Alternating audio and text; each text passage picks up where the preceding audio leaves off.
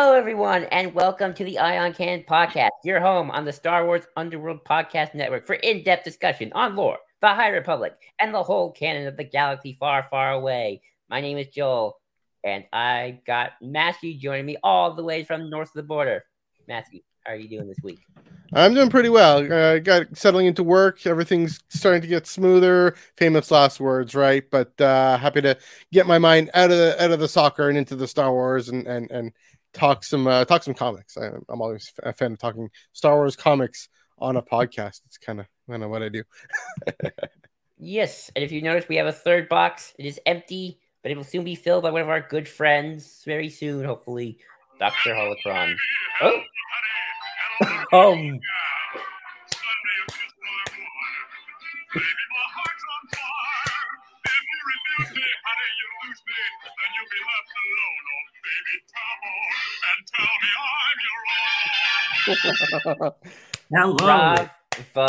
Bravo.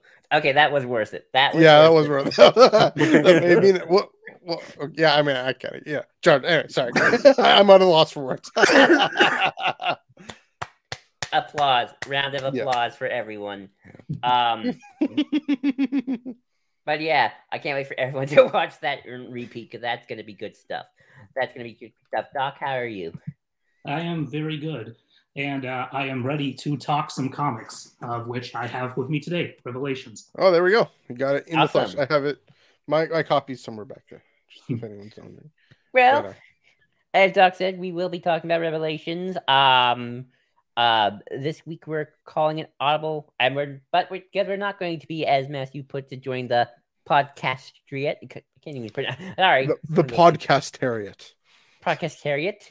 Talking about Andor. You can catch that discussion on our good friend Dr. Holocron's channel, which we will probably leave a link later when I remember to edit things. It's 2 hours and 45 minutes. I know. Strap in. But before we begin discussions, Matthew, you have any plugs for us? Plug. Well, first of all, to say, you know, normally, we were going to do Andor discussion. It's not that we don't join the podcastariat. Sometimes just, sometimes we just don't always want to. I do appreciate how we always do things a little differently here on Ion Canon, even when we would have gone to Andor.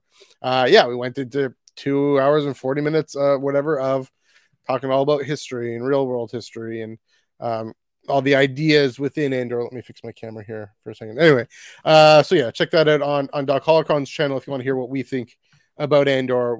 Spoiler alert, we loved it. It's one of the greatest live action shows that Star Wars has ever done. I'll put that out there.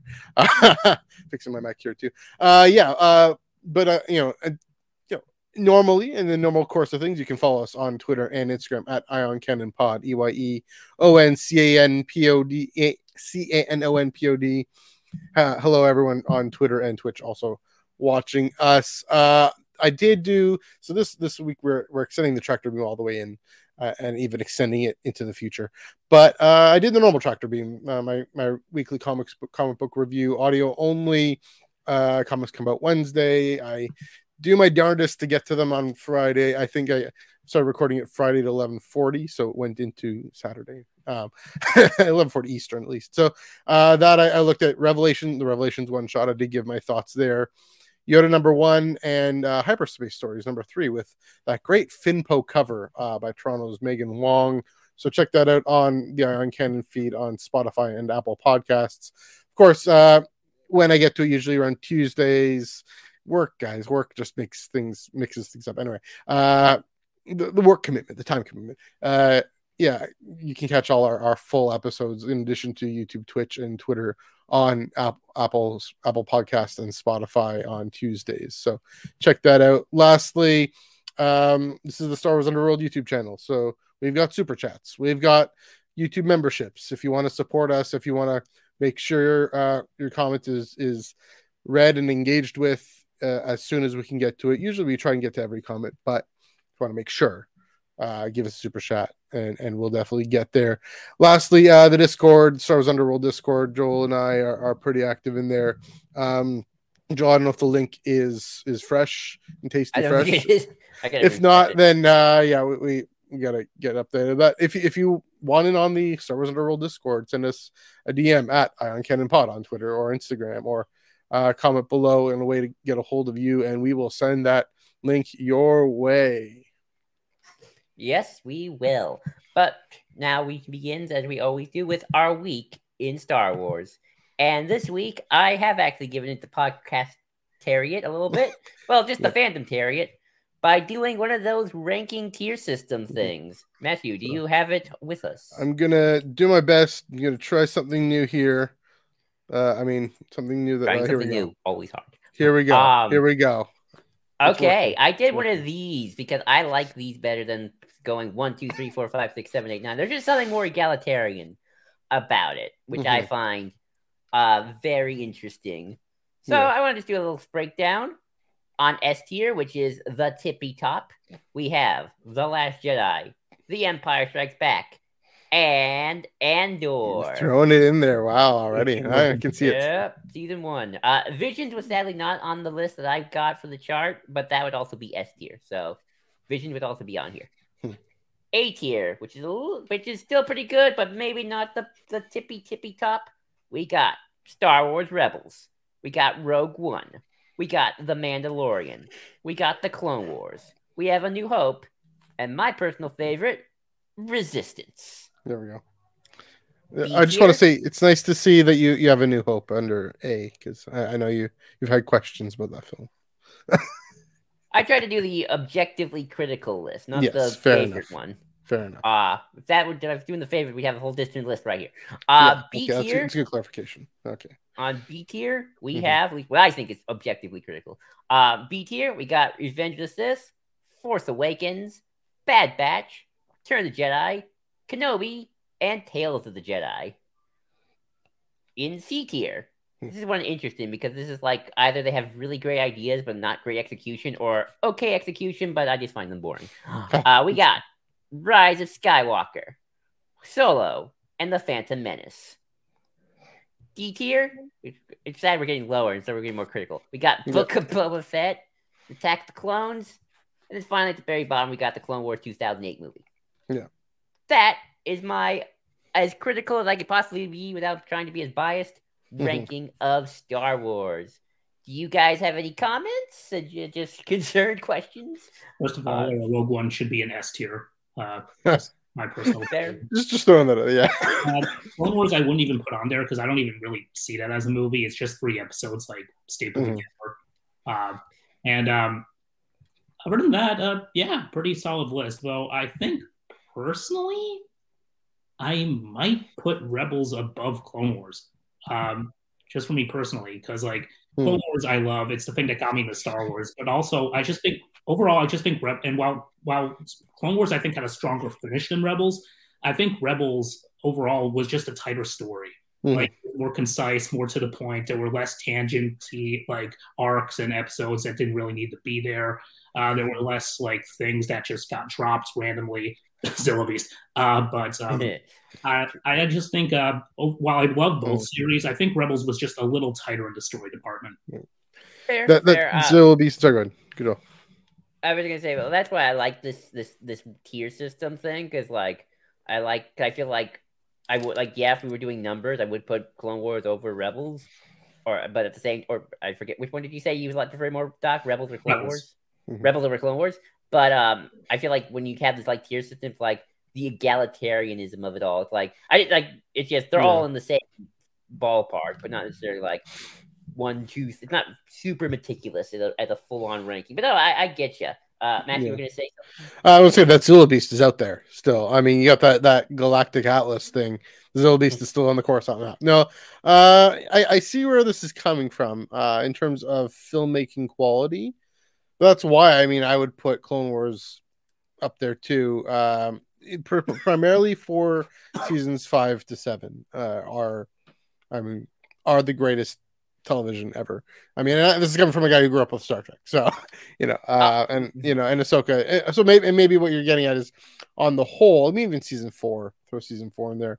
On the whole, it probably had a bit of a start, which is why you see at the bottom there with the film at the bottom.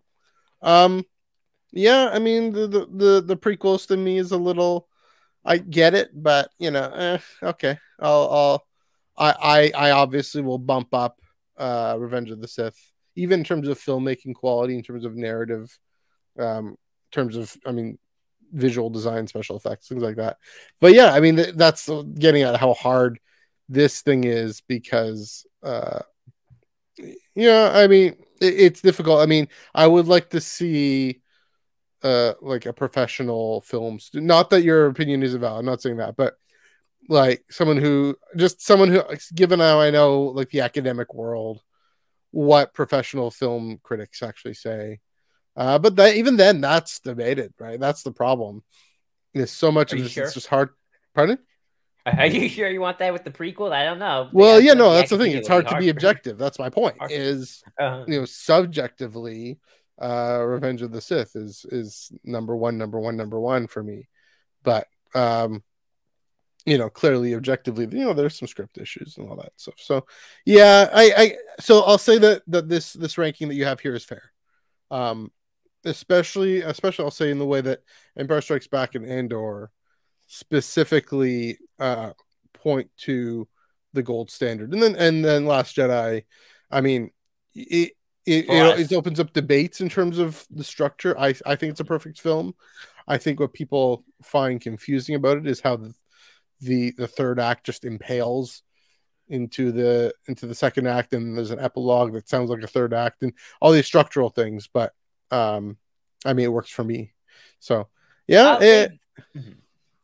So go ahead. I'm done. I was gonna say, I'll say this for the series, at least for the TV shows. Yeah, they were hard to really rank because, like, I'll say this, like, use Star Trek. I love Deep Space Nine. You know that. I love Deep Space Nine. Deep Space Nine is like my gold standard for all of Star Trek's TV shows. Me too. Yeah.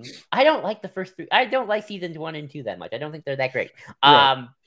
But it's like once you get past that, it's like, oh no, DS9 would be S tier Star Trek for me. So the series were a lot harder to rank, and it's not like I'd want to go through every like season 1, season 2, season 3. So I kind of had to judge it based on the whole thing.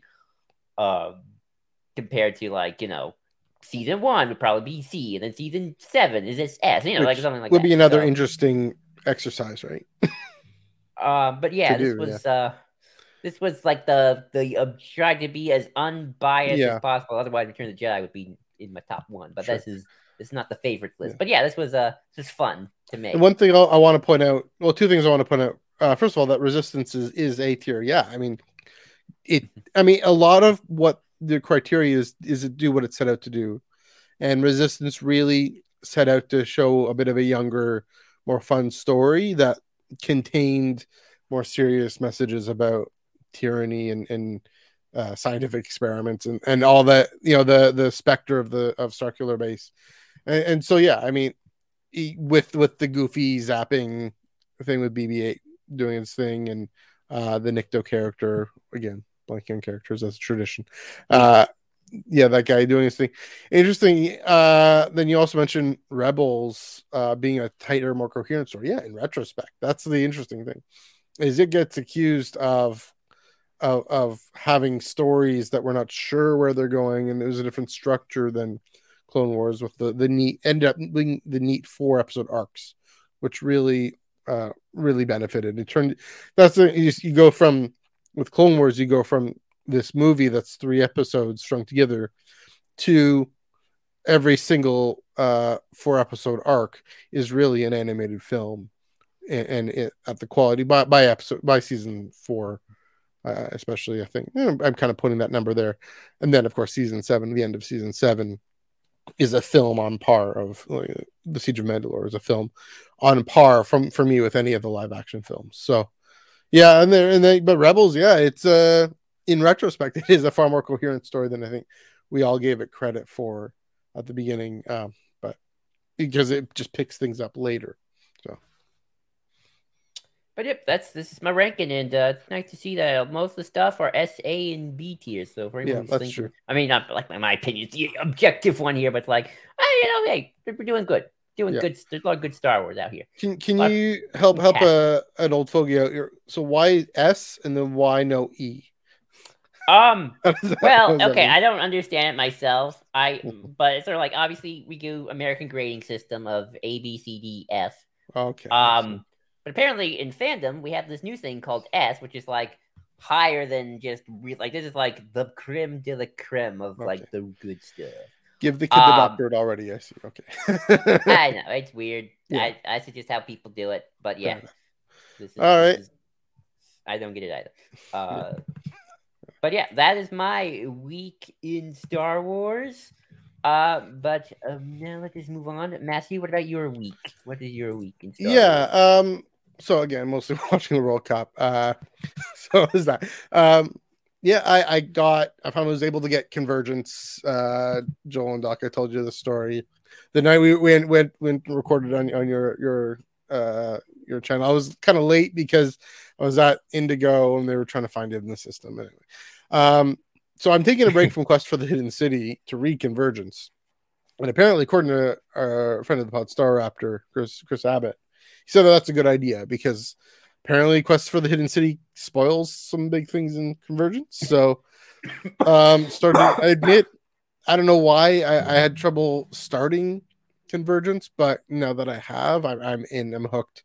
Zoraida Cordova has already yanked my heart because I mean I heard not too great things about Crash of Fate, and maybe because it's a romance, and this one may not be explicitly romance. I don't know, but I'll read to find out because I like to avoid spoilers, believe it or not. I'm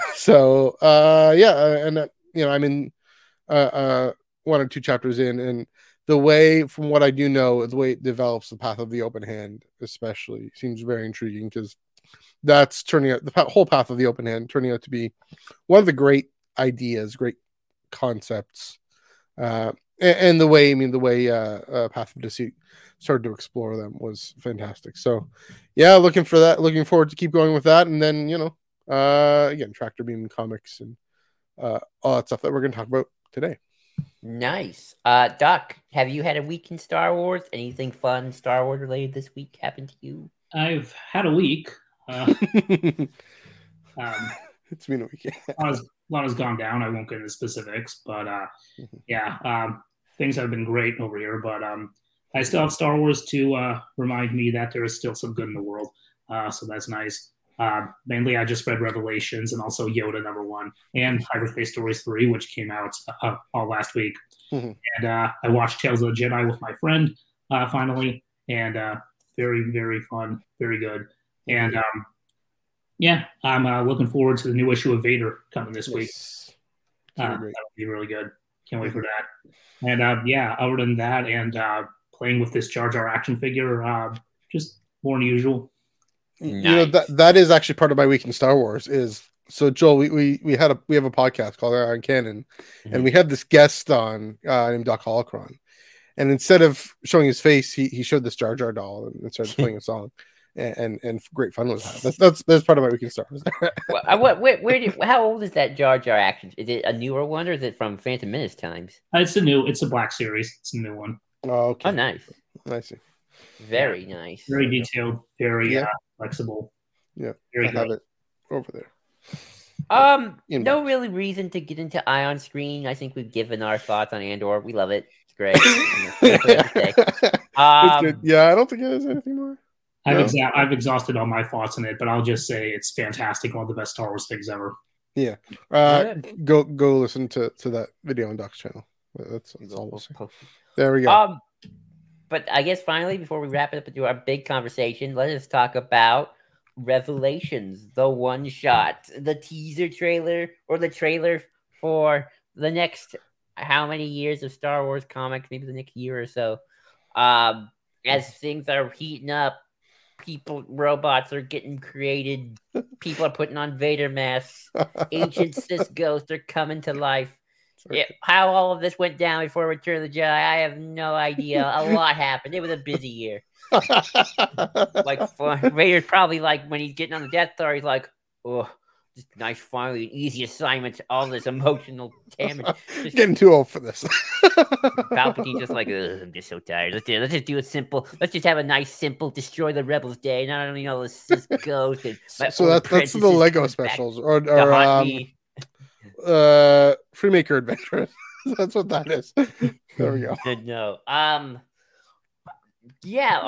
Let's start with Doc. Doc, you're our guest. What are your thoughts overall on Revelations?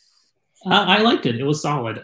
Just a nice little teaser. I like the framing device of the Eye of Webbish Bog, who's like this cosmic Star Wars deity, talking to Vader, being like, okay, so there's this thing coming that's coming to destroy the galaxy as we know it, and you should not feel fine.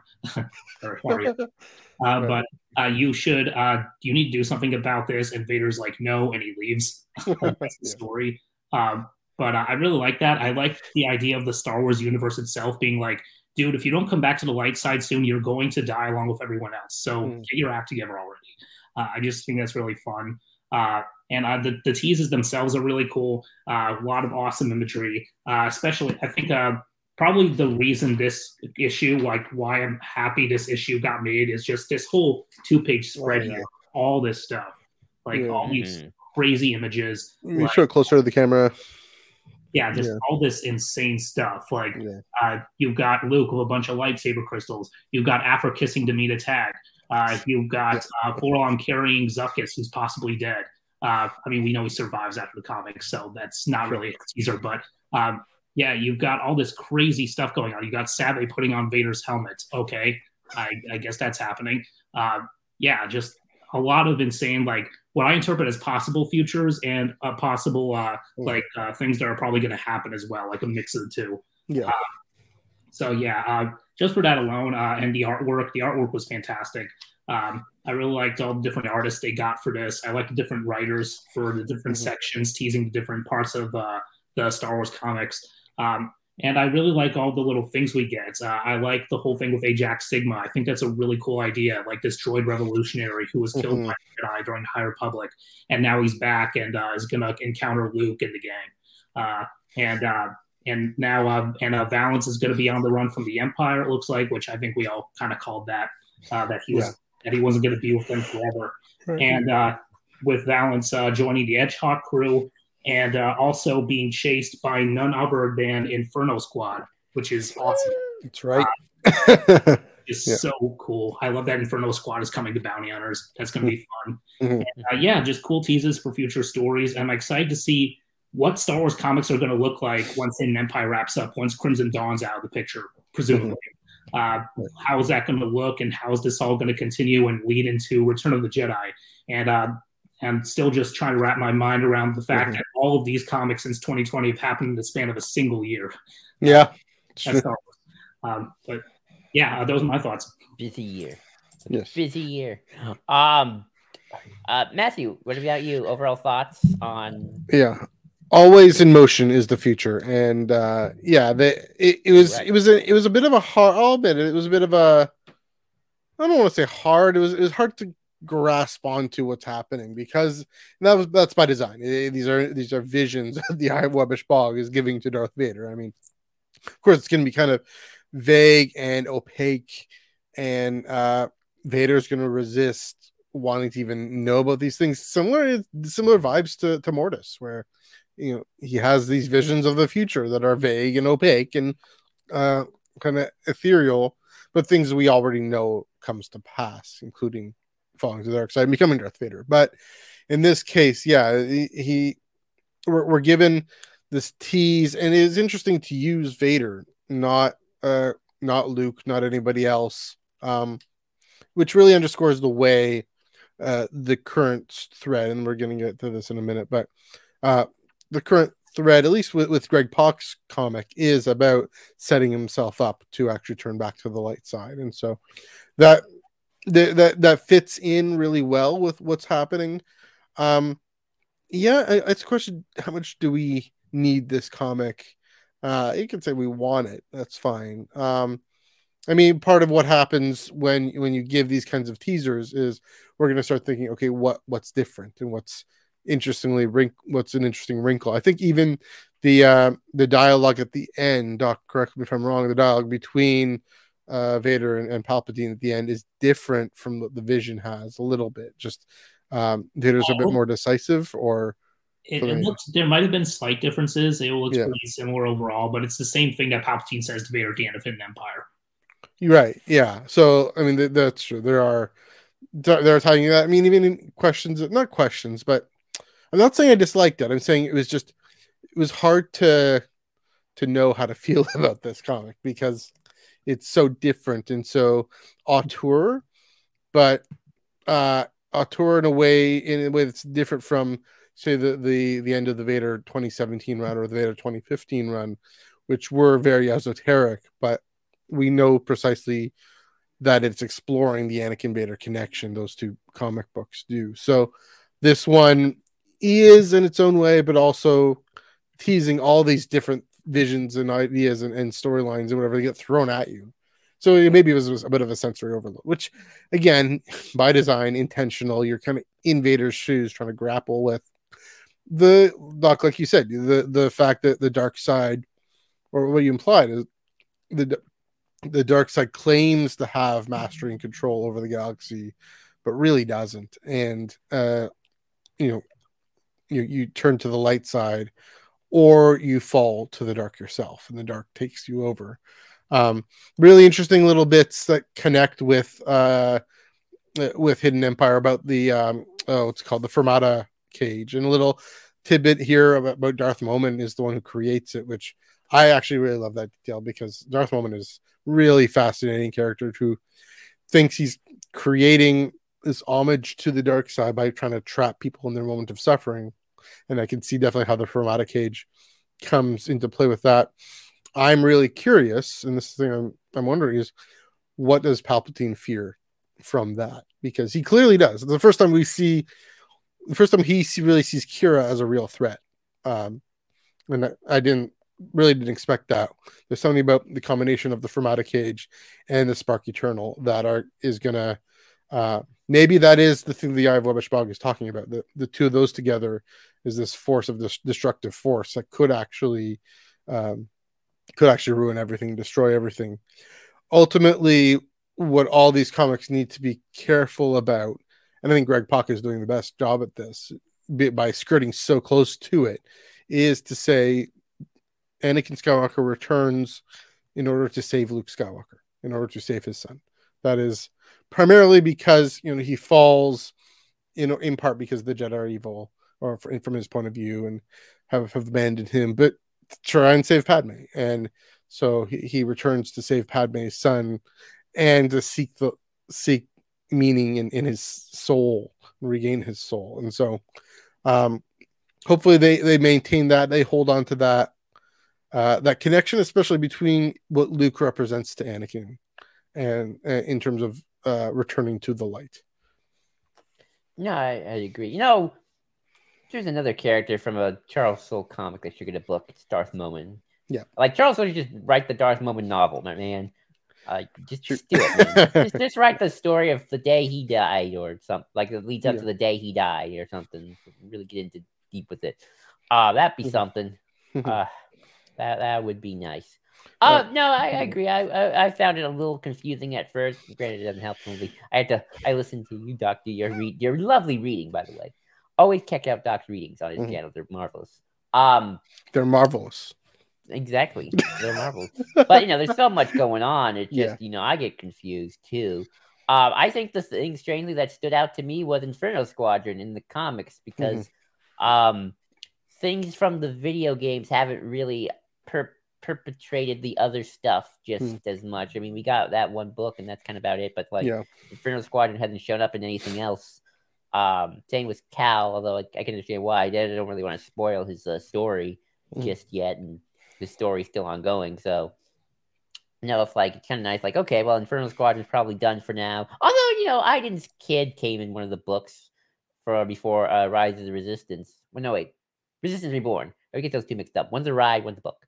So that was nice. Get to see Shriv in that book, but we see Shriv. Like, I hope we see Shriv in the comics. Bring in Shriv. Shriv and Lando. They were buddies. But that was sort of nice. I like sort of seeing that interconnectivity, because as much as we consider video games part of paper canon, which is something I'm still unsure about myself, I still feel like video games are kind of in a weird section of their own right now. That's probably true, but I don't kind of leapfrog enough from books and screens in terms of the characters, minus obviously Fortress Inquisitor and Kenobi. But overall, really interesting, really cool tease. And I guess Matt, I gotta wait a little. Well, really cool tease. The future is looking very interesting right now for Star Wars comics, and I'm very curious to see what the future holds, because always in motion the future is. Yes. And Matthew, will you lead us into that? I was making a note for myself just to make sure I ask these questions, specific questions. So yeah, and that's what this Revelations definitely sets up, this conversation of what's happening in the future, what's going forward. It poses a wider question: what is going to happen? What do we want to happen? What do we think is going to happen? What are we looking forward to? Before we do that, I do want to step back and Joel, this is maybe something you put in the notes here, just talk about where things are at now, and because I think, and I'll give my 2 cents first, and then Doc, I'll throw it to you. What do you think? I think it's at actually a pretty fantastic place in that it's becoming very coherent and very well organized.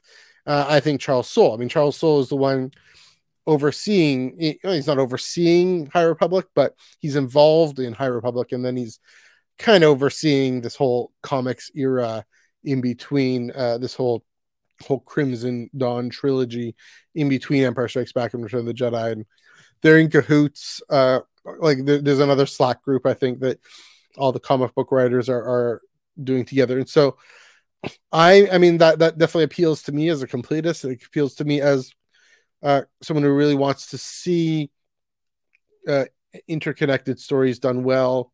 They're doing a better job than, say, the rest of Marvel Comics. The Marvel Comics universe often does. One thing Chris Abbott and I were chatting about a little bit is what is happening with Vader. Why is he able to be in 2 places at once, and kind of this classic Marvel thing where you read a Captain America comic, he's great doing this neat thing over in Latveria, and then Captain America, and then Captain Marvel calls him to fight a bad guy in New York, and he's all of a sudden in New York doing his thing. So that can happen in Marvel, that can happen in comics. Hopefully they're having conversations about that. They are having conversations about the wider arc, and I'm sure Greg Pak and Charles Soule and them have talked about how do we lead up to use this medium to lead up to that moment we saw in 1983 on the second Death Star. I'm a Jedi like my father before me. Time to save my son. So it's exciting to have all that in view, while also making space for everything going on with Aphra, and Aphra at her best. She, like I've said, on this show, I think maybe last week, a few weeks ago, she's really coming to her own in Alyssa Wong's run, I would say. And to see what happens with the Spark Return, and the fact that it ties in, they're tying in this incredible character moment, impactful character moment, with her struggle against the Spark Eternal is in a way a struggle against her own toxic selfishness, and how she can hopefully emerge as a better person and a better, almost a hero, like starting to the making of a hero out of a complicated anti-heroic origins. And so, and then again, the fact that ties into Kira's whole plan with the rebels, with the Ascendant, with the Sith, ancient Sith. And then of course we got the droid gotcha thing, which I think, I mean, this is my speculation here. We have the scene where the droid's brain is handed on to Han Solo. I think that's how the Han Solo book ends, by Mark Guggenheim, same author. I think that's how that ends. I think that's how, or at least it's going to take up that theme, that storyline. That is how it's going to connect with the rest of the Crimson Saga, the rest of comics going on. So even that's brought in. We know at New York Comic Con, Mark Guggenheim did say that Han Solo and Chewbacca is going to actually make sense why we're getting this comic. Probably something to do with that urn or something. We don't know. But Yeah, Ajax Sigma, it's his brain. I'm wondering, if that's going to take, because it's about that same timeline probably, and so I'm happy. I'm excited for what they're doing now. It'll be a question of how they top it, but that's my sense of the state of things currently. And then of course, I mean, we got to mention the adventures lines. They're doing their own thing a little bit. I mean, the Hyperspace Stories is doing its own thing a little bit, but it's doing it well. I'd say I've enjoyed them. They haven't had to tie in, and that's fine. At least this third Hyperspace Stories number 3 has been was a nice, fun, exciting story. They've dispensed, thankfully, with framing devices, because I don't think they need them. I think they can do a better job writing kids all ages stories. That. So, but that doesn't connect. And then you got High Republic, who's doing High Republic things and telling High Republic stories. And I'm happy about that too. But anyway, that's my off the cuff thoughts. Doc, what would you say is the current state, and how do you feel about it? What do you think about the current state of comics? Star Wars comics have been in a very good place. I love how well thought out they've been. I love how they're all tying into each other in natural ways. This whole Crimson Dawn thing has been really interesting. Mm-hmm. We've talked before, me and Joel, about if Lucasfilm has any further plans for Crimson Dawn on screen, like taking place after this point. And I think that all depends on if they decide like we want to bring Crimson Dawn into like the Mandoverse or something like that, or if they just decided to be like, okay, we don't have any plans for Crimson Dawn after Return of the Jedi, so Charles Soule, we're going to let you tell the story of how they fell out. Yeah. So either way, I think that's fine. Ultimately, I just want to see how this story wraps up and how this Hidden Empire miniseries concludes, and how Kira's plan is going to ultimately go, and how if she's going to survive, if she's going to make it out, if we're going to see Kira again after this point and anything outside of comics. And just in general, like I've just loved just the cohesiveness of storytelling for all these different comic series. And I've loved how every author seems to be working together really well, and just keeping track of how all these different characters are intertwined and how these different events are connected. And it's just been a lot of fun. And I'm interested to see how all of this ultimately culminates in the lead up to Return of the Jedi, mm-hmm. and how all of this is going to influence how I go back and look at that movie now. Yeah. I mean, I hope they cut it pretty close. Like, even I almost wonder if the ongoing series is going to end with Luke, R2 and 3PO in a cave with a green kyber crystal, something like that, just diving right in to the moment, leading up to the moment. I do wonder with Kira, either they're going to surprise us or they're not. I mean, that's the thing. And if they surprise us, I hope it's a matter of a compelling surprise.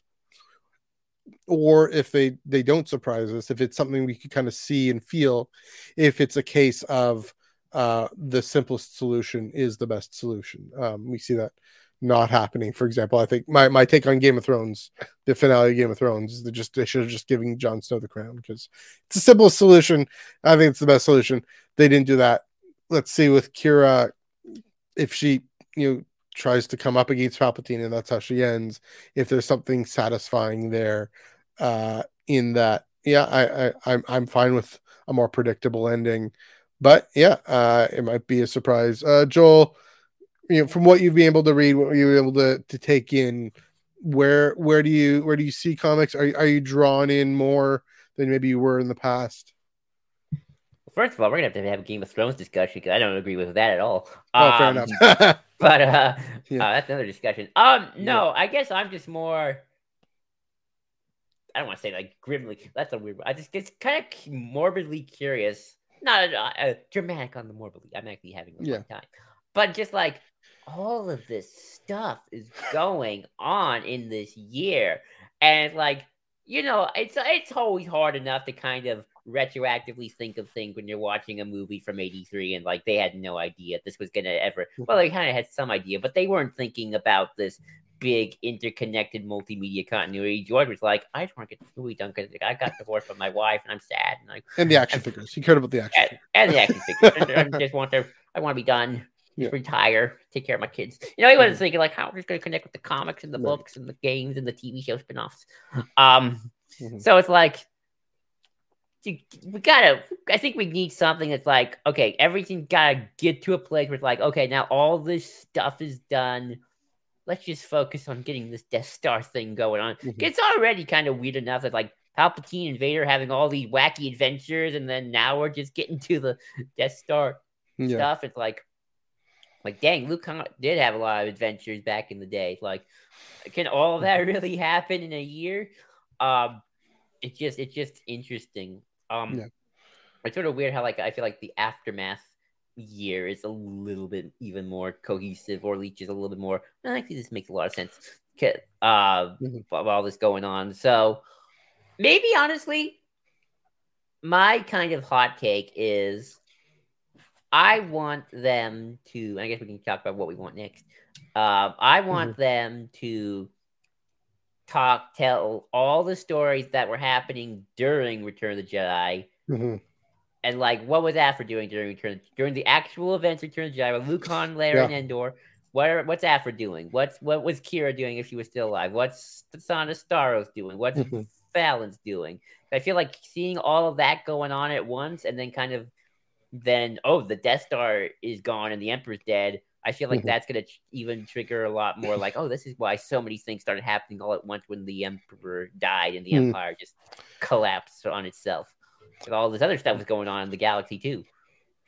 Yeah, I mean, what it kind of reminds me of, and I wasn't actively reading at that time, but from what my impression is, you have the Star Wars Republic comics that go up to Revenge of the Sith, and then Order 66 happens, and then the Republic comic ends, and it becomes the Dark Times comic, carries over the same characters, and so yeah, I mean something like that would be really brilliant to see them do that again. The tightrope they gotta walk is let's not let Kira overshadow the accomplishment we see on screen with the Rebels, with Luke, Leia, Han, Mon Mothma, etc. But primarily Luke, Leia, and Han, right? And Lando and Nine Number. That moment, that is the great heroic moment of George Lucas's films and George Lucas's saga, and we don't want to weaken that. And so, and I know they're sensitive to that. I just think if Kira has too much to do with that, that could weaken it. If she has a bit to do with that, great. That'll be amazing. If she has next to nothing to do with that, would that be? That's a good question. Would that be a narrative disappointment? Would that be a letdown, or would that be one of those classic things, kind of like with Ezra and Kanan, or Ezra and Thrawn having to get out of the way, and Ahsoka having to get out of the way for the films to happen? I mean, Kira's already played a role in episode 6. Like, it was her agents, the Melton family, who got the look in the first place. Yeah. So, I mean, makes me think that's a great point. Is she's had that role similar to the way these new characters, Jyn Erso and Cassian Andor, have in A New Hope. So, yeah, I wonder if Charles Soule looked at that and said, "Oh yeah, this could be a similar thing." But I mean, even something bigger in terms of, I mean, she helps mobilize the fleet and coalesce the fleet, the Rebel fleet, probably near Solist, and everything going on with Holdo and Leia, and everything. Leia being able to defeat Sara was part of Kira's plan, and Kira helped with that. So, yeah, I mean, those kinds of things are good, are fine, because they aren't directly tied in, but they're enough influence. So, yeah, Joel, that's a great idea in terms of how it leads to Return of the Jedi. Doc, do you have any thoughts as we look to the future? The first place to look is the immediate future. How do you think they're going to connect to Return of the Jedi? How do you think they're going to maybe lead into it and maybe lead just after it? I actually have an insane theory about how this story, this whole Hidden Empire story, could connect to not only episode 6, but also, well, I mean, it's already connected to the sequels with like a Knights of Nochi, but episode 9 specifically. So we know that the Formata Cage has the ability to trap Sith spirits in time, completely outside of like the time and space, completely preserved so that they can be released at any time. And Momin had a Sith spirit stuck in there, and now Kira wants to unleash that spirit on Palpatine to kill him. Mhm. And Palpatine wants Vader to go after the Fermata Cage, but we don't know if he wants him to destroy it necessarily. So my theory is that knowing what the Fermata Cage is capable of, and knowing that how powerful the thing is, and how incredibly like this is like Mortis World Between Worlds level stuff. It can literally preserve people's essence like outside of time and space, like the Soul Stone kind of thing. Yeah, exactly. Yeah. So my theory about where this could be going and how this could tie into everything else is, what if the Fermata Cage is what Palpatine uses to preserve his own essence? Right. Dark arts, cloning. Yeah. That's interesting. That's how he's able to come back. Mm-hmm. Everything, I mean, it seems like Charles Soule is on this mission to, I don't want to say be as harsh as say make Rise of Skywalker make sense, but make sense out of what we've being given in Rise of Skywalker. What little we've being given, like the mysteries of it. And so that would fit tremendously. Do we want that mystery solved? Is a question. Maybe. Is he though? I don't know if he really. I think he's taken on some things. He's taken on. I don't know. Like right now, all the plot points are really leading up to Return of the Jedi, and I'm wondering. And obviously, I feel like I just don't. How am I gonna say this? I'm not seeing how these plot points go past Return of the Jedi. It's like everything just as the definitive ending. Like I'm looking for plot points that are going to affect things later, because in the next 30-year time camp. I think the Fermata Cage could be that. I hope so. I hope so. Ancient Sith are always fun to deal with. Yeah. And maybe obviously we just don't know obviously we don't know how Crimson Empire, how Hidden Empire ends. We don't know how this era ends. Like, I feel like, if anything, I feel like trying to tie it all up to Return of the Jedi is the mistake. And I think what you really want to do is tie your stories up, but not in a way that affects Return of the Jedi, but more like, okay, well now Luke, Han, and Leia are going to Endor, but because we now know that Return of the Jedi is no longer the definitive ending of all Star Wars, for every, we have now this new 30-year thing. We have to start setting up the fact that no, it was not the grand ending we all thought. It wasn't just here's another turning point, but obviously a bunch of other stuff is going to go down. You got 30 more years before Starkiller Base shows up, so you got to have something happen. Yeah, at least I hope so. Yeah, I mean that is a good point. Especially to say that these storylines don't have to, right? Everything with Tonga and Lasha and Valance, they don't have to really tie up for Return of the Jedi. The only ones that really do are the ongoing book by Charles Soule and Greg Pak's Vader comic. And I think the only reason I say that is because they're explicitly written with that end in mind, right? Everything about the Greg Pak comic is about reminding Anakin that he's still in love with Padme, and here's Padme's son. Everything at least with Luke in the ongoing comic is learning the ways of the Jedi, learning the ways of the Force, learning actually how to be part of this rebellion. And also, recapping, we haven't had much to do with Luke, frankly. But it's also about with Leia taking more and more charge of the rebellion and consolidating the fleet again, and being able to press that final assault on the Death Star and Endor. So but that's a good, again with Aphra. Aphra can do whatever she wants, right? Aphra, Star, technically Kira. Nothing says she has to die. Honestly, same thing with Crimson Dawn. Crimson Dawn necessarily have to be destroyed by the Hidden Empire. Like, we know it's probably going to get screwed up because they're not going to succeed in killing Palpatine. We know that because everything else in Star Wars. But with that said, though, this is another theory I had a while back before Hidden Empire started. Because Vader, we are still building up to Vader. Just Vader hasn't hit that point yet where he feels completely just he has to stay with the dark side. He's still especially now, he's getting so many flashbacks to his old self and reminders of who he used to be.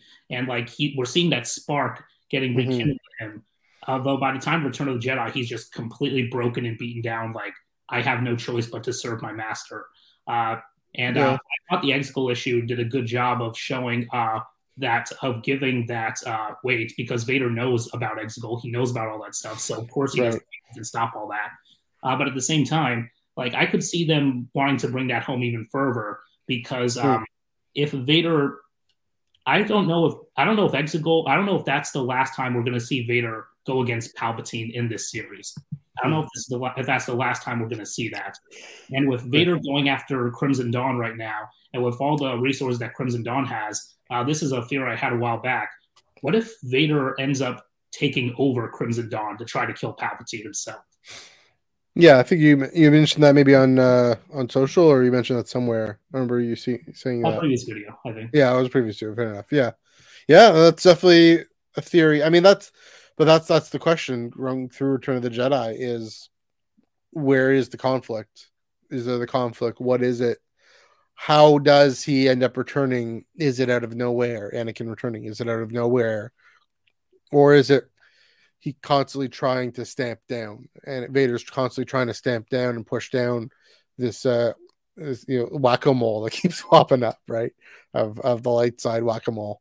I mean, maybe that's a debate we've been having for coming up to 40 years. I don't know, because I mean, I do actually give more weight to, it's too late for me, son.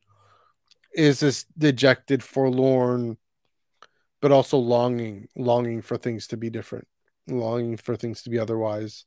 Even that moment on that bridge at Endor, like the film just takes a moment to pause on it in this encounter again with his son, who fully acknowledges that this is his father right here, as Anakin Skywalker.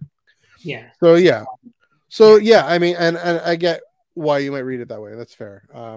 Yeah, and like if that idea does pan out, like if Vader does try to use Crimson Dawn against Palpatine to try to take him out one more time, and then Palpatine just completely crushes him and completely crushes everything, then that could further drive home the point of why he's like, I must obey my master. Like, he's completely broken. He's thinking, there's no way I can stop this guy. He's unkillable. I can do nothing. Until he gets his hope rekindled, and then it turns out, all I had to do was just throw him down shaft. Okay. Well, all I have to do is see the son of Padme being almost killed the way I killed Padme. No, fair enough. Yeah, but it's tapping into one of the core dramas of this whole saga, and that's another great thing about these comics, is that they're, especially the Greg Pak comic, is really going there. I love it. So. Yeah, I think if I did have one, I think I've now finally figured out one of my bigger disappointments with Revelations is it's teasing a lot of things again to Return of the Jedi, but Return of the Jedi is not the end point. It has not been the end point since, well, really, if you think of the Star Wars trilogy, since '90s. But that's true. Yeah. But since the new canon starts since 2012 to 2015, it is no longer the end point.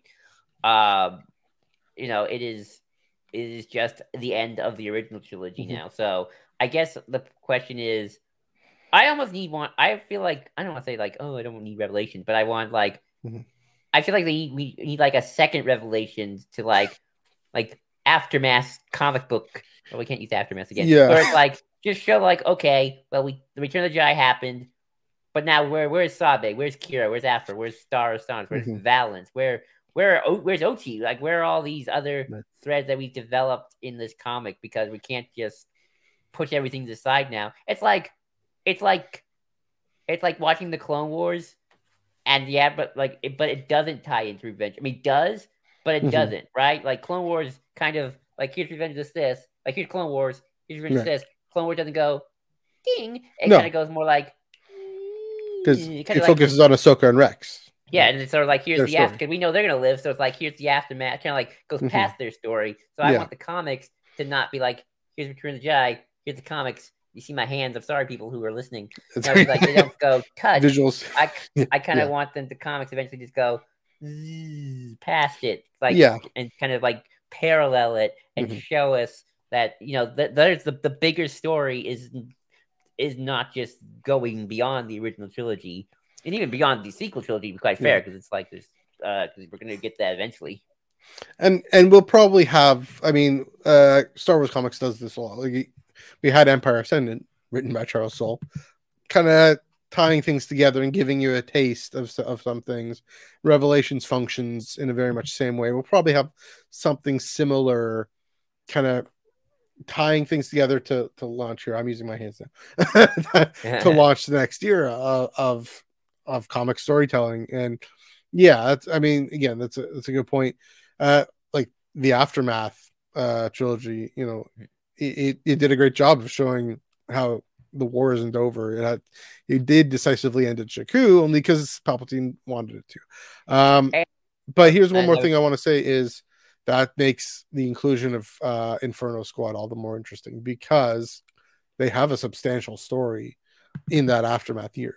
They have a very developed story. And so I wonder if they're going to start to seed that and use them even as this sort of connective tissue, even though at this point they're decidedly for the Empire. They're going to make some sort of character connection. I don't know.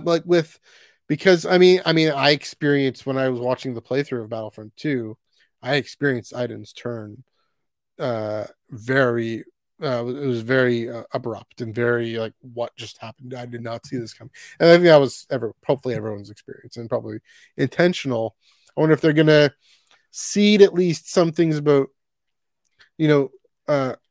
good Imperials who finally see, like Ciena Ree. I mean, what's she up to? That's gonna be a novel, but yeah. So before we go on, I do want to get into just multiple eras and kind of do the fun thing. But if you guys have any more thoughts on this current Hidden Empire, Kira, all this era of, and where this is going, any final thoughts on that? My one final thought is I need a little bit more from Palpatine and Exegol, because it's like, again, if you really want to make Return of the Jedi makes sense, Rise of Skywalker makes sense, quote unquote, then I want to see more of Palpatine knowing that even with this Death Star thing, he's got this clone ready to go, that he can just transfer his essences, or if Doc's theory is proven right and he uses the Formata cage to help his own essence, then I need to see a little bit more of like, we got that obviously, like, oh, I have all these things and I'm building all these things with like, I kind of need to learn like Palpatine's like, okay, now we're going to crush the rebels, and then the next step is Exegol, the final order kind of situation. I need a little bit more of like, he's thinking that far ahead. So I just want to see like a little bit of that again, kind of like, remember, Return of the Jedi is not the ending. There is now more, and stuff is going on around it now retroactively. And what would really do that is including Gallius Rax in this, and where's Sloane, and bring back Sloane too. Also, Director Barsha, we still don't know who he is yet. I'm still holding out that he's going to turn out to be a Pride. Oh yeah, interesting. I confess I don't know who you're talking about, but that's okay. Barsha, the guy in Shadow in final issue Crimson Reign. Okay. Director. Yeah. Director Barsha. Yeah. Fair enough. Yeah. I think I'll have to. It's been a bit. It's been a few months. So yeah. Fair enough. Okay. So yeah, that's been a good discussion on that. I want to kind of step back and say comics generally, including High Republic. Start with this. Going forward, and you guys put your High Republic hats on. Phase 3. Which character, which story of all the characters set up? Yes, there you go. This is a Jar Jar hat. Of all the characters set up in Phase 1, which story, assuming they go back to that time period of the 200 years before Phantom Menace, maybe a bit more of a time jump, but what would you want to see picked up as a comic book? And I raise this because Keeve Trennis, she gets her story primarily in Phase 1, primarily in a comic book. Does Keeve Trennis need? I mean, and being the 19th Master, I mean, that story that Kevin Scott has all plotted out. That one of those, the simplest solution is probably the best. Does that need to be a comic, or does that need to be an adult novel, or does it need to be like a longer run comic and maybe even 24 issues? Speaking on Kiev, Doc, what do you think specifically about that? I'm just curious to see how the High Republic like ends up leading. Yeah. I just want to see how the current story and all the things they've set up, especially with this new phase, all the new things they've set up and all the new characters and groups and planets. I want to see like where this is all going, how this is going to tie in to episode 1, if at all, and how this is going to set up the status quo that the Jedi are in by the time of episode 1, where they're a lot more dogmatic, a lot more like subservient to the Republic and the Senate, and like all the stuff that leads to them, police the Clone Wars and everything. How this whole thing is going to lead to that status quo for Jedi Order. I mean, that raises the possibility that if Charles Soule does a comic book, it is because I mean, we got a hint of it when they make that general retreat at the end of Eye of the Storm. They say, okay, we're pulling out of everything. We're done with this. We're going back to the temple on Coruscant. If they tell that story in a comic book, that would be this political intrigue story in a comic book. It'd be interesting. Is there, Doc, is there a specific thread or through line that you'd want to see that you think might work better in a comic or as opposed to a novel? Probably the early adventures of Yaddle. I want that. Cool. And Jar Jar too. Yeah. Of course. Yeah. Do you think that would be like you said adventures? Would that be higher like the all ages, or would that be an adult comic book? Yeah, that could work. Joel, any thoughts on this question? You know, phase 3, what do you think might be the comic or the comic focus? I'd like one-shot adventures about just random stuff in the High Republic that's going on that has nothing to do with the mainline story. That's a good idea. I really like that too. Like kind of like the Age of Republic, Age of Resistance type of thing. But even new characters or new characters, go for it. Just random stuff that's going on in this era that has nothing to do with the Nile or the Drengir, just planetary conflicts, like, all that good stuff. Otto Gunga, yeah. Yeah. I mean, there's that Gungan Nile guy. Sure, do a short story on him too. I think do one shots. That'd be nice. Yeah. As for your question, I think that Keeves might benefit better in a novel. I feel like that's sort of a story that needs a lot of deep thought and psychological intrigue. So that's just my take. Yeah, I can see that. I'm trying to think. Would Reath be better in a comic? No, he'd be a novel. Because I mean, even the meta thing of him actually literally reading books, that needs to be Claudia Gray. Claudia Gray needs to write the Reath Silas novel, adult novel, because he's more of an adult. There we go. Tied into Master and Apprentice. Okay. Moving forward, is there a story kind of around the late Republic or Dark Times that you might want to get into, or do you think they might look? They started the Yoda comic. I mean, that starts in High Republic, and that's gonna go through. They had the Obi-Wan comic that's a Clone Wars primarily story. Yeah, I don't know. Are they, or do you think they're gonna leave that era alone? Or this gets back to another question I want to ask later on. You know, Joel, when we were on Tales Beyond the Galaxy and the afterward in the Discord, you brought up the High Republic, not the High Republic, the Jedi Fallen Order tie-in comic book with Cordova and Sir. You know, that kind of thing. Is there that kind of thing? Maybe those short runs. Is there a character? I mean, there was Mace Windu, Jedi of the Republic. Anything that you might want to see explored in a comic book in that era? Joel, I'll go with you if you think you have thoughts. Oh man, that's tough because sort of like I don't know what'd be better. Yeah. Because that period in between episodes 1 and 2 right now. It's pretty barren. But that's a good point. So good. I get that one Kenobi Anakin thing. Mm-hmm. But about it, I thought it was pretty good. By Charles Soule too. Yeah. It was great. Forgot about that. I don't know. I don't know what I would want per se. Mm-hmm. I mean, maybe an ongoing with just Anakin and Obi-Wan as Padawan and Master doing things that could keep going. That make that an ongoing. That might be nice.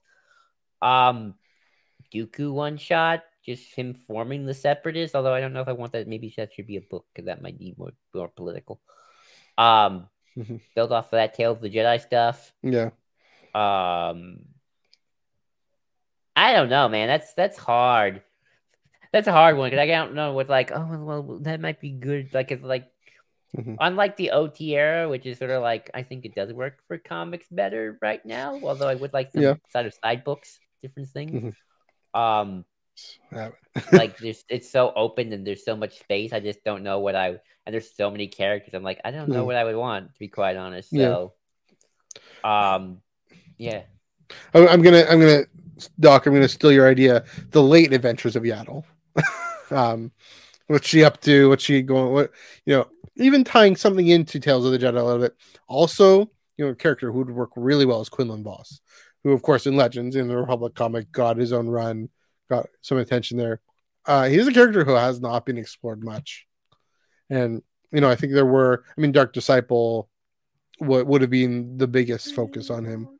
Yeah, maybe someone because like your point being, comics needs to have more of an action adventure. It just works better in that medium as opposed to kind of the more dialogue heavy, philosophical, political story. So, you know who'd be good? The Early Adventures of General Grievous. Yeah, that's a fantastic idea. That's really great. I really like that. It's again unexplored.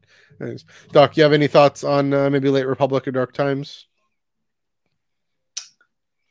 Just give me a Life and Times of Gungi series. Yeah, and I'll be happy with that. Yeah, that's a Wookiee character, right? The Wookiee Padawan. Yes. Yeah. Yes. Yeah. I hope he isn't Buryaga's descendant, but that'd be funny if he was. Never know. Okay, so we've hinted at this. We started talking about this. Into the New Republic, the aftermath, but further on, the early New Republic into the Mandoverse, and my initial thought. So, I think there's a moment in the Charles Soule ongoing comic where Luke and Lando start to talk about what they might be up to later, and we got some of that in Shadow of the Sith. But I was speculating that Charles Soule was just going to continue that story, both in one thing that Shadow of the Sith laid up is Lando was having this quest to find his daughter. Charles Soule has already written a Lando comic, set much earlier, but I don't know. I think that could work. Just again, continuing some of what was laid down, but not touching things that they want to get on screen. Do they think they're going to touch Leia and her training or Jedi training in the early New Republic? Han going off on adventures, that might seem likely. Doc, I'll throw this to you first. Then, in that era, leading up into the Mandoverse, that time period, what do you think they might do? We've touched on this a bit, but what do you think they might do maybe moving forward? If they do, are there going to be tie-ins to things? Are we getting back to that way of writing stories? And what do you want? What story would you might want to see? Reva. Yeah, that might be the right answer. Yeah, I mean, say more. I mean, not that you need to, but what about her would you like to explore? Have them explore? Just everything that happened with her afterwards. Her decision to presumably come back towards the light, abandon the dark side, abandon all that. And I would love to see her story continue with the Mandoverse and possibly beyond. I still think there's tons of potential for that story. I don't want it to just be a novel. I want them to get Moses Ingram back, and I want them to really explore that story. Mm-hmm. Like having Moses Ingram's likeness. Yeah, it'd be interesting. Are there any? We kind of hit on a lot of live action characters that might find it. Are there any maybe novel characters or comic book characters that would work also in a comic book in this era? I'd say give Ochi his own miniseries. Yeah. Joel would like that. Joel, what do you think? Oh yeah, he's definitely someone I would love to have seen get his own miniseries. Mm-hmm. Obviously, yes, give Reva a series, plural. Every issue tries to beat someone in a fight and he fails. Yes, yes. You mentioned Leia and Luke. Again, I think that's one of those things that's probably served better in a book as well. Sort of like, it's like we do like the Young Adventures of Ben Solo meeting Snoke thing. It's like, well, if you're not going to do animated series, then at least do it in a book. I think that's another good, really into the characters' heads. So I'm always trying to think of like what stories fit best in the medium of comic books.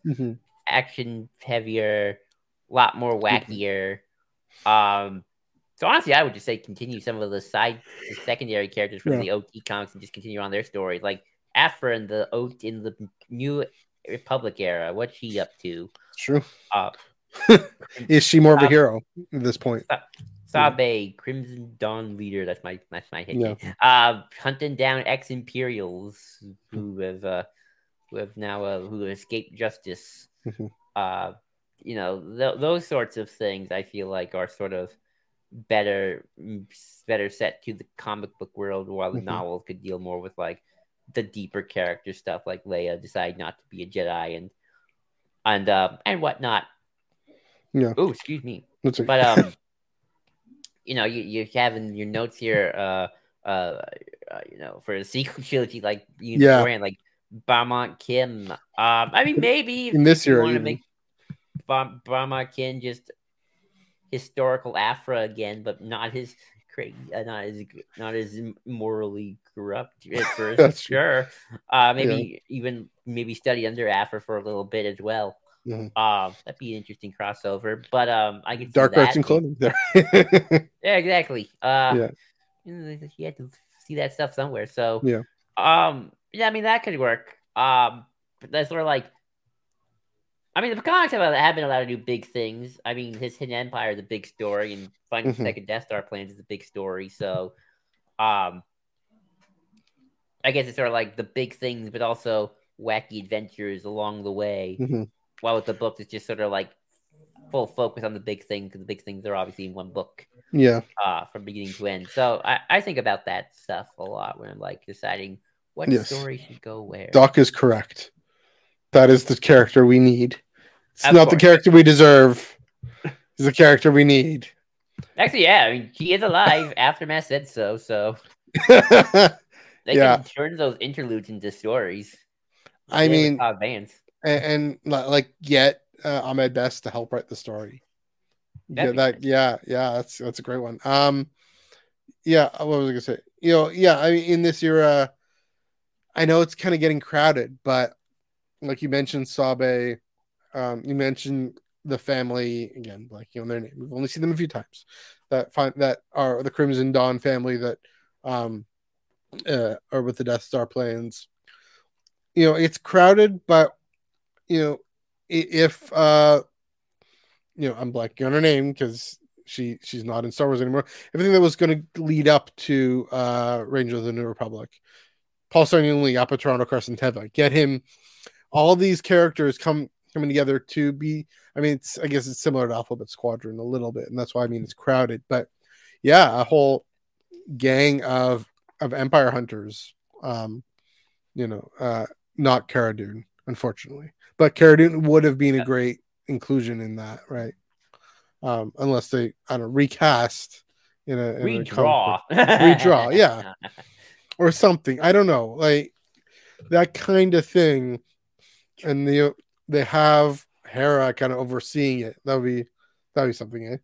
You know. I just want to interrupt for a second because that's actually something I've noticed about the comic that I think is kind of interesting. Is they've I mean, for obvious reasons they've shied away from Rebels characters, but Hera seems to be the one they decide, you know what, we're gonna let her appear in things outside of the Filoni purview, obviously, but just in terms of like she's appeared in Squadrons, she's appeared in an Alphabet Squadron, different story.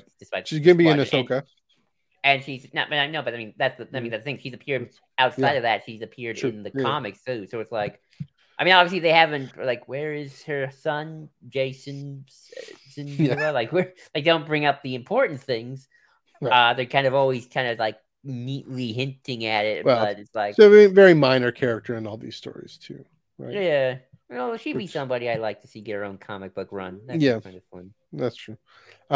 Doc, other than Jar Jar, who would you like to see in this kind of this early New Republic Mandoverse? I'm gonna go with the Hedgehog crew. Yeah, I love to see them. We know that they survived past Return of the Jedi because we see them in that Halcyon issue.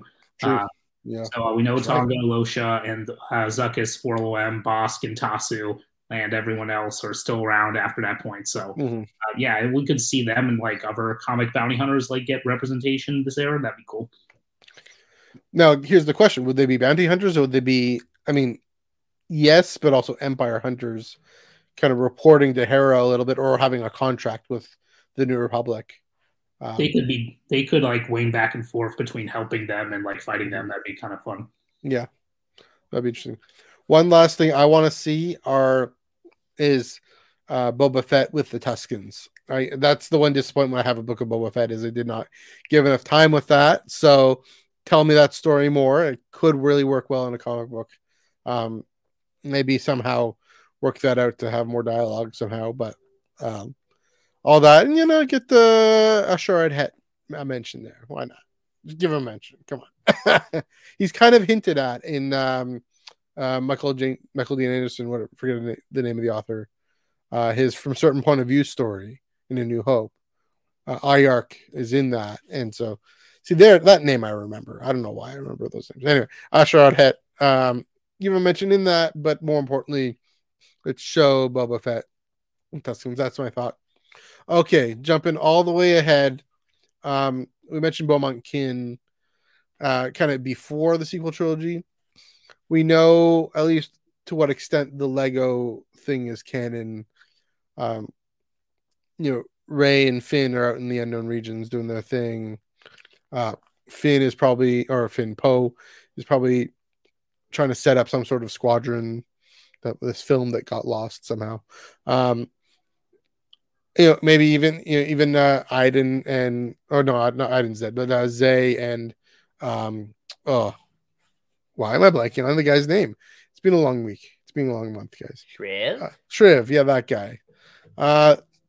After Rise of Skywalker, is there any character that can work with comics that they could do? I mean, I know even like the Poe Dameron comic by Charles Soule does go a little bit after just for a minute, right? Is there anything, any of those storylines or any novel comic storylines that you find interesting that we think would work in a comic book? I'd like to see Wedge, because he's still technically alive and his stepson's dead. Yeah. That's not fun.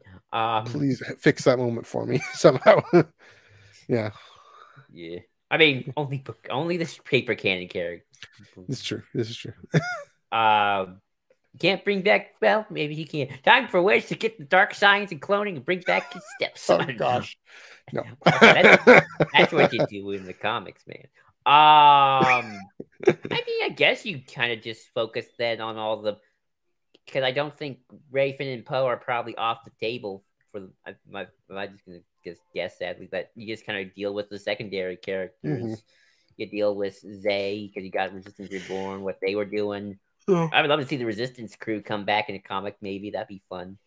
Yeah. Maybe who else was on the People's Fleet there? That would be something.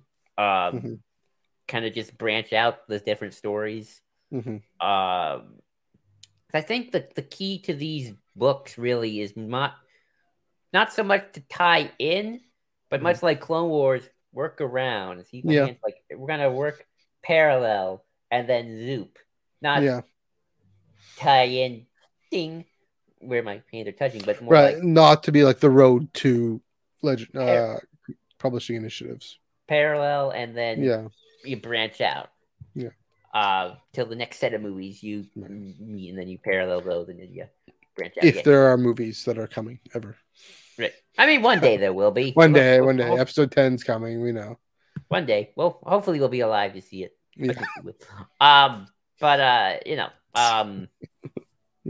Yeah, I think that's what you do, is you kind of take the characters who you've kind of established in different things and kind of branch out from there. If you don't, if you really don't want to touch the main sequel trilogy characters, but then again, they probably, I don't know if they really want to make big swings, because the status quo of the post 9 era is probably not set yet. Depending on what we know. So at least not fully. So is there a new Republic? A newish Republic? Newish. Even newer Republic. We're deciding on the difference between newish, newer, newest. Now less Sith. So it's sort of like you can only gonna go so far without really kind of like can't really talk about the state of the galaxy too much, and then that gets weird after a while. But I think that's definitely the route you go if you do this, if you try. I mean, maybe a small story that explores some angle, some facet. But I mean, I would like to see. I mean, it would be a death knell to the Rogue Squadron movie, but something like what was going to be there, like Wedge and Poe starting a new Republic fleet or navy, or just training new kids to fly. Maybe not even as the New Republic, but as like a local security thing, because there's no chance that the Republic's going to militarize itself again. So I mean, maybe to defend the first. I don't know if there is actually the institutional capability of any kind of Republic actually arming themselves again. Who knows? It's a whole other question. But anyway, Doc, in the post, if they're gonna do a post Rise of Skywalker story in a comic book, what would you want to see? Other than Jar Jar. Can't see Jar Jar. He's staring into my soul. Yeah. Oh, I mean, otherwise you have to kill off Jar Jar. I mean, that would be hilarious. That would be amazing. Anyway, seriously, go ahead. All right. Honestly, Rey's New Jedi Order is an obvious one. Finn, Poe, Rose, New Republic. I want more of that stuff. I would also just get to see like what the underworld looks like at this point. Like you've got all these new groups. You've got Concha Club. You've got the Death something. The what are they called? What are they called? Oh my god! Guavian Death Gang. Guavian Death Gang. Yeah. Finally, your turn to blank on something. I feel. I just remembered the word death, and that was it. That's I would love to see what the underworld looks like at this point, and I would love to see all the underworld stuff that was established in the comics now get time to be fleshed out even further in post episode 9. I just want to get to see the state of the galaxy itself and how much has changed since then. Like, who was that kind of fourth gender pirate queen king person? This is in the Aftermath era. I don't remember that. I remember there was a pirate who took a. Well, I guess non-binary. You can say non-binary. Yeah, that whole thing is pretty cool. Like a actual fleet, not just like with an organizational structure. Maybe that might be better in a novel. I don't know, or a short story. But yeah, that kind of thing would be cool in a comic. I don't know. Yeah, but the underworld type of thing, but out in space, not just underneath Coruscant. Be interesting. Hey, another thing, what's happening with Coruscant at this time? Who knows? So, because Colin Trevorrow, his script was axed. So, who knows? Anyway, apparently, according to just the few source books, it's supposed to be now like a trash planet, like just it's Yeah. completely run down and just crud. That'll be interesting. That'll be interesting to see people trying to make their way through and crawl up. People from level 1313 who are now living on the surface and trying to figure out how to live on a surface of a planet. I don't know if that might be a novel too. So fair enough. Anyways, final question then is sorry, I've spoken too much. Of all these issues, of all these ideas we've thrown out, all these eras that we've talked about, the eras themselves, which might get you most excited? What's the most likely era for them to explore? What's the most likely era you want them to explore? And I think I know the answer to this, but what gets you? Let's start with what gets you most excited. Joel, let me go with you first. I guess the immediate post-Endor era. That's probably my most excited thing because that's obviously what we're building up to. So, yeah, that probably era. I mean, maybe rephrase the question like after they've kind of done that. Well, I guess it's going to keep going, probably. Maybe, but yeah. Well, after Hidden Empire, what gets you most excited? And would you say the same thing, Joel, or? Yeah, I mean, I guess so. Kind of just seeing what's the post-Endor era. Yeah, fair enough. Doc, same question. What gets you most excited? What are you looking forward to potentially? Of the eras we currently have, the one I'm looking forward to getting explored the most is probably still the Dark Times era. Just because we've gotten Andor, we're getting Survivor, we're getting so many good stories set between that time. There's still so much that hasn't been touched on, and hopefully Bad Batch scratches more of that itch for me. And I just want more stories in that era. But in terms of eras we haven't seen yet, one era that I think is criminally unexplored that I would love to see more of is the time between episodes 1 and 2. Yeah, like.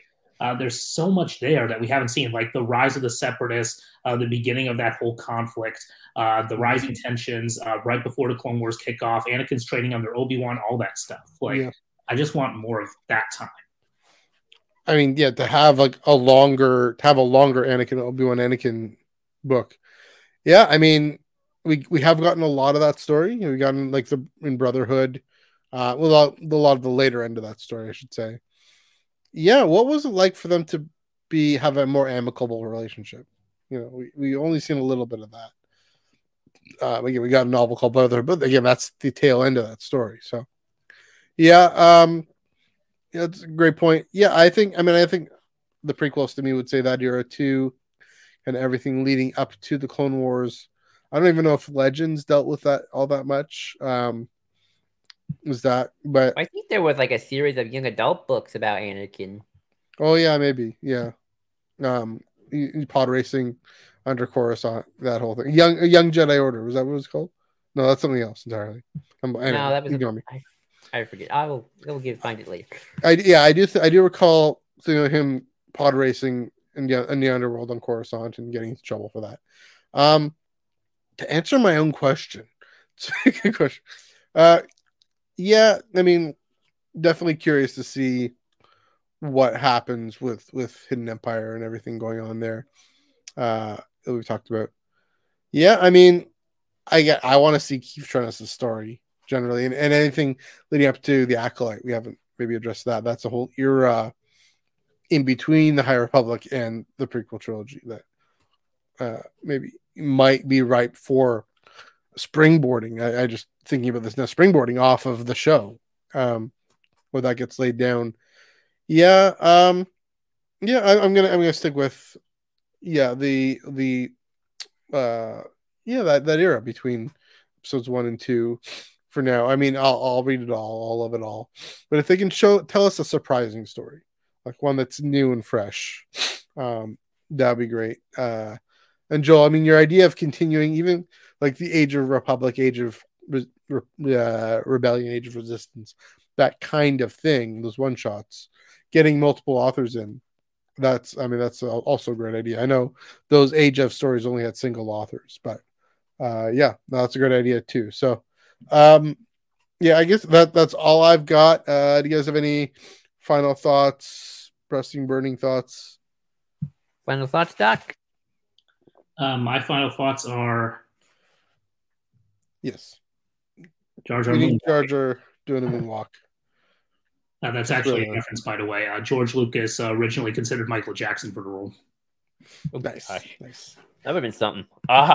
Now I need a video. I'm sure it's on YouTube of Jar Jar Binks doing Thriller. I'm sure it's happened. Anyway. Someone Yeah, do, those are like, my Jar- thoughts. But seriously, these comics have been fantastic. The way they've been keeping everything so cohesive and so tight and so well thought out has been incredible. And I'm excited to see where it goes after Crimson Dawn is out of the picture and we wrap up Hidden Empire and we start to lead up more to Return of the Jedi. How are they going to wrap all this up, and how is this going to lead into everything that occurs afterwards? It just occurred to me. I said the Late Republic. I mean, High Republic is still my favorite thing in Star Wars right now. So, yeah, let's give me Keith Trennis. Give me whoever. Give me Reith. Give me whoever is going on in Phase 3. I can't wait for that too. So, I'll pin on that one too. Anyway, that's all we got. Yeah. I'll get my final thoughts. Yeah, I'm again curious how they wrap it up or don't. Again, how does it, much like Clone Wars, kind of got all this stuff but didn't, touch it to, like, are they to go more parallel when we finally get to that point and then branch off into the new things? Because again, so much stuff is going on. Yeah. Even though it connects to Vader and again, I mean, Vader and Palpatine and Luke, it's like, how does all this stuff kind of like happen in a year? It's kind of my. I mean, one thing I will say to that point is, like, it's still like a current that's moved, or like a river. Like if the film is The Rock, the river still is affected by it, right? Which you're not denying that. Like even Resistance, the destruction of Palpatine Prime is a major thing that happens in Resistance, even though it's not directly tied in. But and like Order 66 and the Fall of the Jedi Order, something that happens to Ahsoka.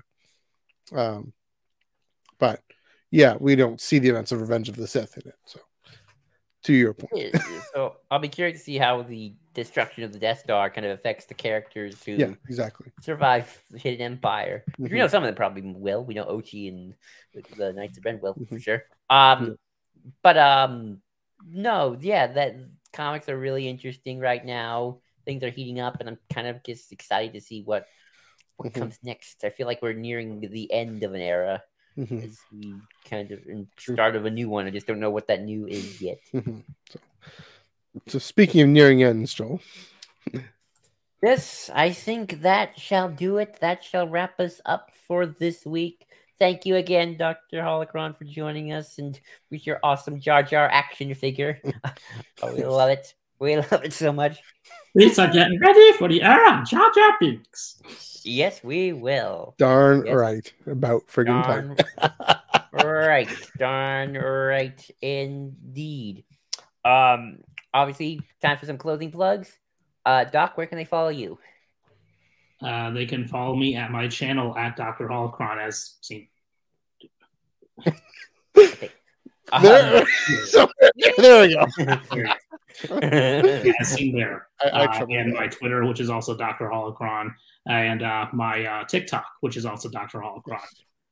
So yeah, follow me anywhere of those.